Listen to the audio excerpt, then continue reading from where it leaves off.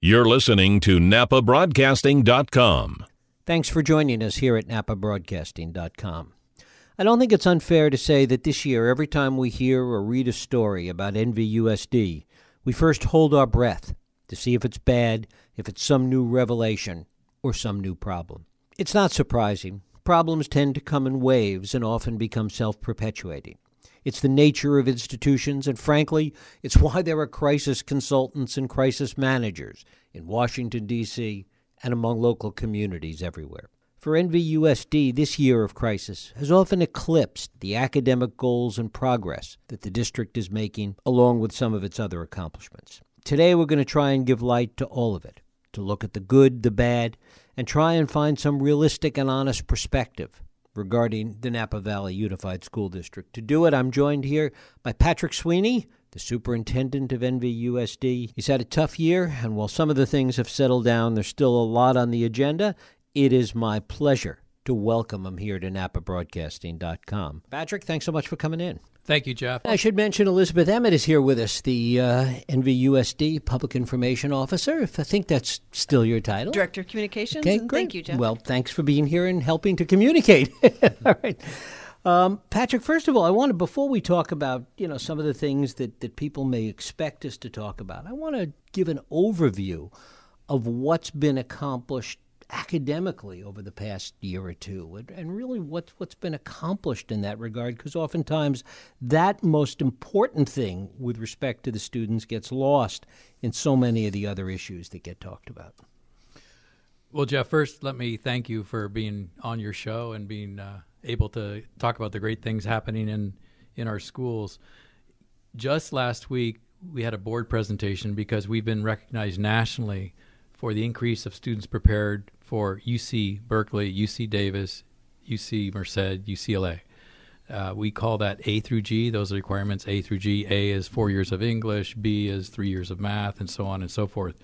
Well, back 10 years ago, 2006, 23% of our students qualified for A through G. And last year, 2016, we had 48.6% qualify for those rigorous A through G requirements. So we've over doubled over the last 10 years the amount of students that are prepared for college and careers. And that's part of the reason I came to Napa, is because of the board's vision to transform lives by instilling 21st century skills and to inspire lifelong learning. So visions are great. They unite people. They get people motivated. But it's really the work that our teachers and classified staff and administrators are doing. And I have to say, with the partnerships we have with Napa County Office of Education, Napa Learns, and Napa Valley Education Foundation, that we're able to make these big gains. So college and careers is our number one goal. You just heard we're getting more kids prepared for college and careers. We want equitable access to close the achievement gap, and that means we provide students that need extra help, that extra help in time, personalized, so that they're making those gains and they're doing well in those rigorous classes of science and high levels of math. And then, of course, the 21st century skills, which we've talked about in the past, but making sure students really know how to collaborate, communicate, learn those California standards that are more rigorous. They're called the Common Core nationally, right, but California has adopted them, as have 46 other states. What have we done to enhance the ability to teach those 21st century skills that have really enabled the district to grow in the ways that you're talking about? Well, we've done several things. Some of them started before I came. One was to tell students, instead of when you come into ninth grade high school, well, you look like you're college material because your parents went to college, so we're going to put you in these rigorous college prep classes. And, you don't look like you are college qualified, so we're going to put you in these lower level kinds of classes. We said, no, heck with that. And you come in ninth grade, we're going to give you college prep classes, no matter where you come from. If you choose, or your parents choose, that you take a less rigorous class, then that's up to you. And because the board took that initiative before I arrived, that's one of the reasons I came here, because Napa's serious about this. Because of that, we've doubled the amount of students who qualify for four-year colleges. Doubled it in 10 years. And 48.6 is great, but we can even be better. Where does that leave the kids, or how does that impact the kids that may not be going to college, that are career-focused or really career and technical focused? We have, in partnership with Napa County Office of Education, we have a terrific career technical education. It used to be called vocational ed, but now we call it career technical education. We have over 86 offerings across our schools that students can take, whether it's culinary, whether it's construction, whether it's auto shop, whether it's mechanics, whether it's robotics, that they can take those classes. And so those students who want to take those classes can take those classes. Something our school district did was to make them as rigorous. So when you take science, you can take ag science. If you take ag science, it will qualify for the UC system. So we took some of those career technical education classes and made them more rigorous so they could also qualify for college. And there's research out there that just a high school diploma will not get you the kind of jobs that can pay a person to provide for their family, afford to buy a home in Napa Valley. And so those are the kinds of things we need to do for students to let them know that high school is not enough anymore. It might have been when our grandparents were in school that high school was enough. It might have been even enough when our parents were in school. But they're saying by 2017, 60% of the jobs that are going to exist, 60% of the jobs don't exist today. And that's an incredible statistic to prepare our kids for. Where do community colleges fit into that equation in terms of what the kids are prepared for? Community colleges are essential. I think California has some of the best community colleges across the nation. They're still relatively affordable, and they provide those kind of classes beyond high school that kids can take and go deeper into their careers. And we have a great partnership with Napa Valley College. We meet monthly with them and talk about what are we doing to make sure that these classes align, not only for our current kids in school, but adults in the community who may not have a high school diploma. How can they start in our adult ed program and then transfer into the college program? And we've done some pilots with the college already. We intend to extend that, especially in the hospitality area. Right. What is the issue now in the district with respect to English language learners? There were periods of time several years ago where that was really a very fundamental issue that needed some attention, some addressing. Where are we with that right now? Well, we've made gains, but that's where our achievement gap is. If you look at how the A through G and how students did, students who already speak English do better, and they're graduating at higher rates than the 48.6% I mentioned. I think white students are at like 57%. I'm going to look it up real quick for our listeners so I'm accurate. For example, in terms of graduation rates, we're at 92% across the school district, and the state of California is at 82%. So back in 2009, we were only at 82%. Now we're at 92%. So even our high school graduation rates have increased as we've made these high school classes, the A through G, the UC Berkeley type of classes, more rigorous. More kids are graduating. But for English learners, only 84% are graduating in our system. So what that means is some kids are reclassified as being fluent English proficient. They're doing super well. Those students who maybe moved to the country later or they're struggling with English, they're not graduating at that 92% rate that the other high school kids are. They're 8% lower. They're at 84%. So we still have a ways to go with English learners.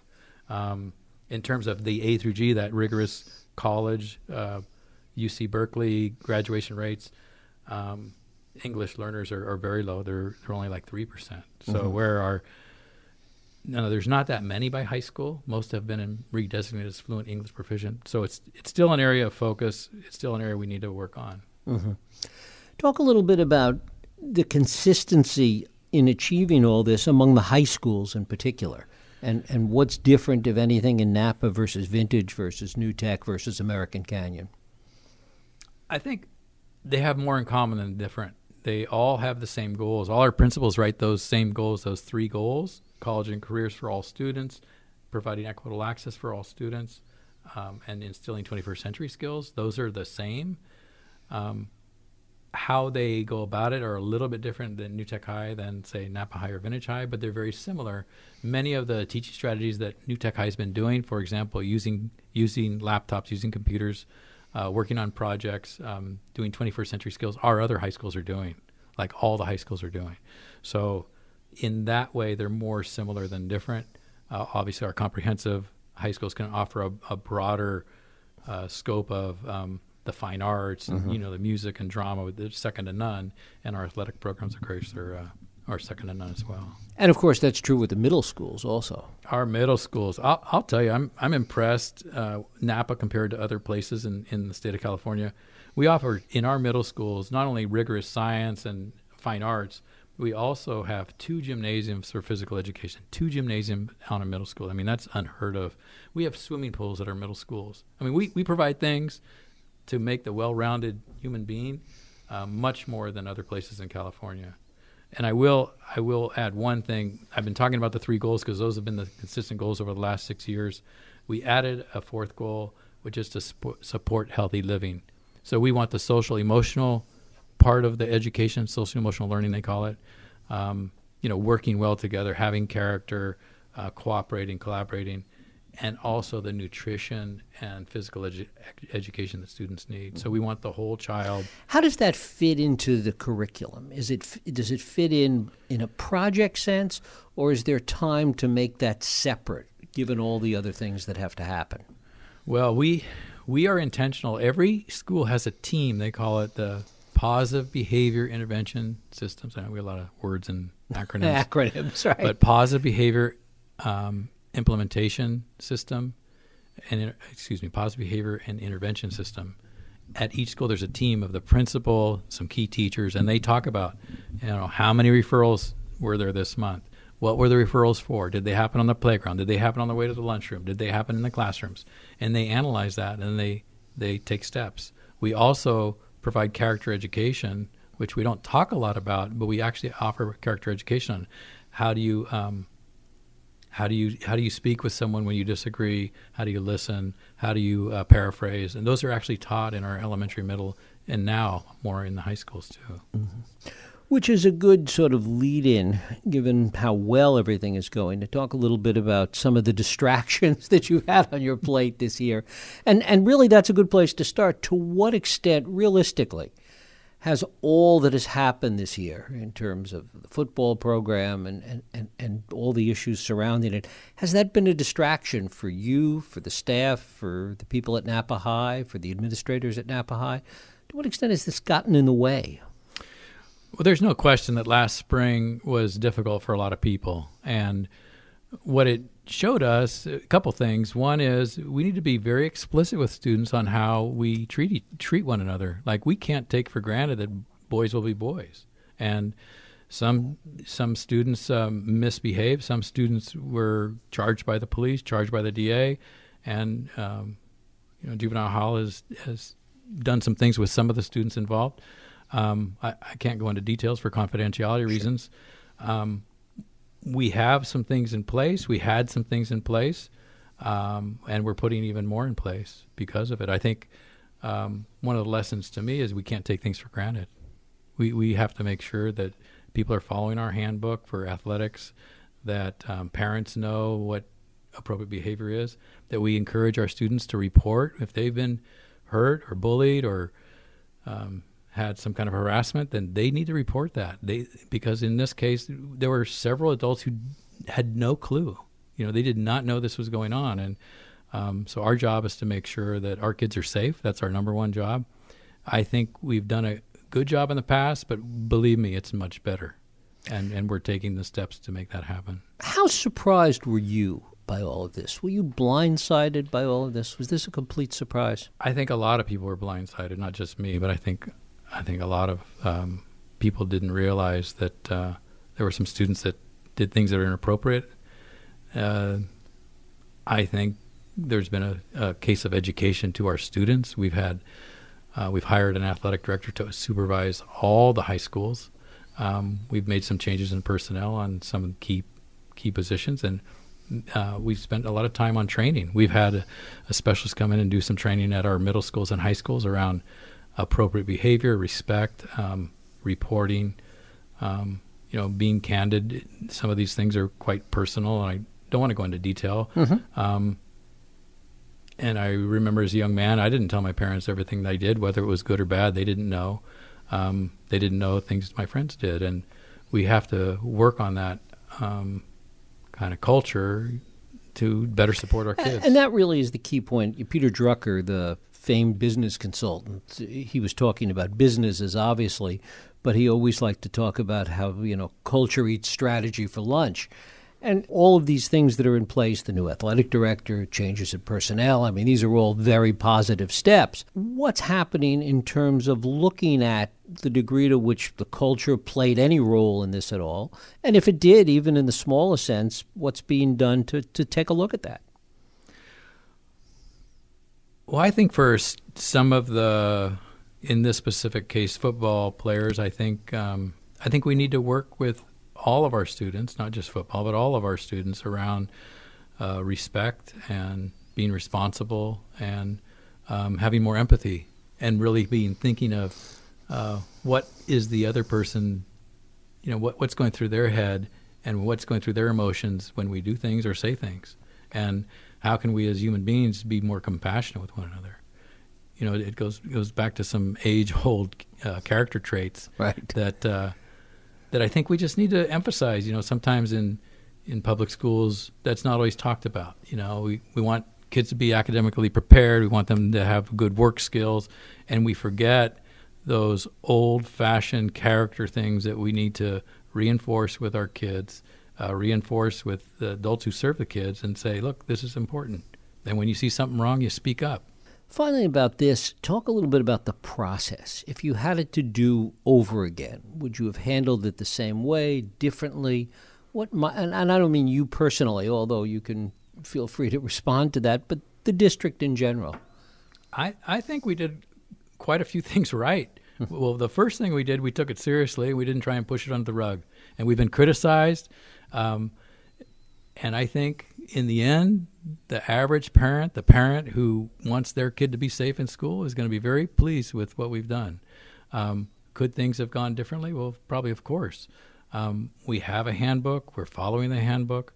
We're doing more training. I think maybe we could have done a little more training, but it's happening now. There's a lot of training going on for our coaches, for our teachers, and kids themselves directly. So we're working on things that we need to address. But I think we have good people serving our kids, and we just want to make sure that our partners, like the police, the sheriff's department, that they're an integral part of this community, and we work side by side with them. And they've been involved along the way. Let me just say one thing. Sure, of course. We're really proud that Sheriff John Robertson stood up and said, you know what, I'm going to send my undersheriff, Gene Donaldson, and if you guys want, he'll coach for free this year. And so he's on the team. He's one of the coaches. He's one of the personnel changes. And so those are the kind of partnerships that we're proud of, and we know that we're doing all that we can, and we appreciate the parent support because parents have told us they really appreciate it. And I think the community at large, they may not know as much about our schools, but I think the people on the inside are seeing big positive changes. And how has your board dealt with it all? It's certainly, if it was a surprise to you and the staff, it was even more of a surprise to them, being several steps removed. Well, our board is fantastic. Our board, many of them have children either in the system or have graduated from the system, and so they know these teachers, by first name. They know that our teachers are very professional. They care about our kids. They want to do the right thing, and they're proud of our people that serve our kids, and they felt it deeply, and they wanted to make sure they did the right thing and that this would never happen again. And we'll do whatever we can to prevent this from ever happening again. And so that's why most people are happy. There's a few people think we've been too strong about it, but you know what? In the end, we're sleeping well at night. I want to talk a little bit about another area where there's a lot of change happening, and that is the demographics of the whole district, the demographics of the county certainly, but as it relates to NVUSD. There are less students, less kids. We've had conversations in the past about facilities and schools having to close or consolidate, and some of that has happened. Do you see the need for more of that in the future? And what does this change in demographics mean to you? Well, if anyone's been reading the paper, they've seen that the housing prices have gone up astronomical, starting from San Francisco, moving out the Bay Area, and it's hitting Sonoma and Napa counties very strong. One thing that I would like to share that we have demographers that have been working with the district for many years. They do reports annually, and so we get a trend. What hit us hard this last year that affected the budget was American Canyon home prices went up to $500,000, the average home price up to $500,000, and young families can't afford $500,000 for a home. In Napa, if you look at the statistics of Napa, in 2011, the average home price was $413,000. When those homes were sold, about 650 homes were sold for $413,000. It generated 316 students, 316 new students. Uh-huh. 5 years later, in 2016, same number of homes were sold, 650. The average home price jumped from $413,000 to $632,000. So $632,000 for the average home price in Napa.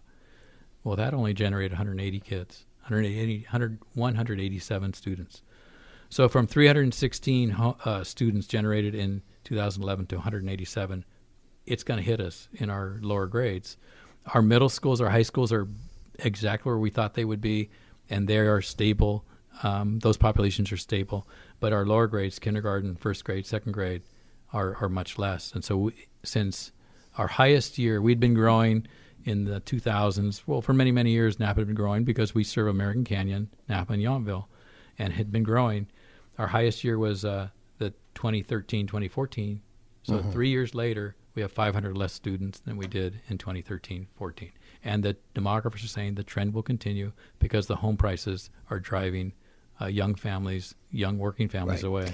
And what do the demographers tell you in terms of the high schools? Is it just a question of the less kids at the lower grades, less young families, so they won't be coming up to the high schools? Or are some of the people that are buying $600,000, $700,000, $800,000 homes coming in with older kids? Both those things. There will be a trend, unless there's more building in either in Napa or American Canyon.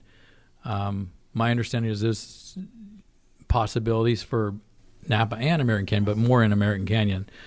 Once those homes come in, then our enrollment will increase again. But that's exactly what you said. People that are in their 50s can afford those $800,000 homes, but people in their 30s that have the 5-year-olds, they can't afford those homes. So we have the trend of older people moving into Napa, sometimes as second homes, or older children. And then we have the younger families that they want to work here, but they can't afford to live here. So they're moving to Vacaville, they're moving to Fairfield, they're moving outside and then commuting in. And how will that affect, you want to add something on this? No. How will that affect the programs? What is the programmatic impact of that change in demographics in terms of the schools and in terms of the academics that we started talking about at the beginning of this conversation? Well, unfortunately, our state has, we rely on the state to fund schools, and a lot of the state funding comes from income tax, not property tax. And because it's income tax can fluctuate, changes in the stock market or changes in the housing where there's less construction workers working, that will impact public schools. And right now, we're getting flat funding from the state. Right. So we have increased costs because our labor costs go up each year. The retirement pension fund that we have to contribute to, the state raised that on us, and we have drop in enrollment. Those three factors make it really difficult when you have flat funding from the state. And so, we're going to have to reduce a little bit probably again next year. The good news is we didn't drop students as much as we thought we would. We thought we'd drop 300. We only dropped 180. So that was good. I mean, we dropped, but we didn't drop as deep. We had planned for deeper cuts, and so that's good. We're bringing some teachers back, hiring some positions back, but we're being very careful on what we do going forward around the budget. Have there been any waves of retirement that enable you to hire younger teachers in some cases? We did an early retirement, which was very positive because people in their late 50s, early 60s, we gave them an incentive to retire. 57 people retired, 57 teachers retired. And in some cases, we didn't hire back all 57 slots, and that saves money. And yes, younger or less experienced teachers do cost less. Cost less? Yeah. They do. How are things going with respect to the bond issue? Oh, fantastic! I mean, we had a board you report. put a lot on the line for that and got it passed. Well, how's it's a it going? need. I mean, the seismic improvements because of the seismic need, the earthquake need is big, really big, and we had 60 projects underway. I want to tip my hat to Don Evans and his team for getting all those projects underway. Some are done, some are not done, some are multi-year. You asked about enrollment. One thing we're doing is consolidating Salvador and El Centro schools into one school, so we can better use Salvador campus for River Middle School.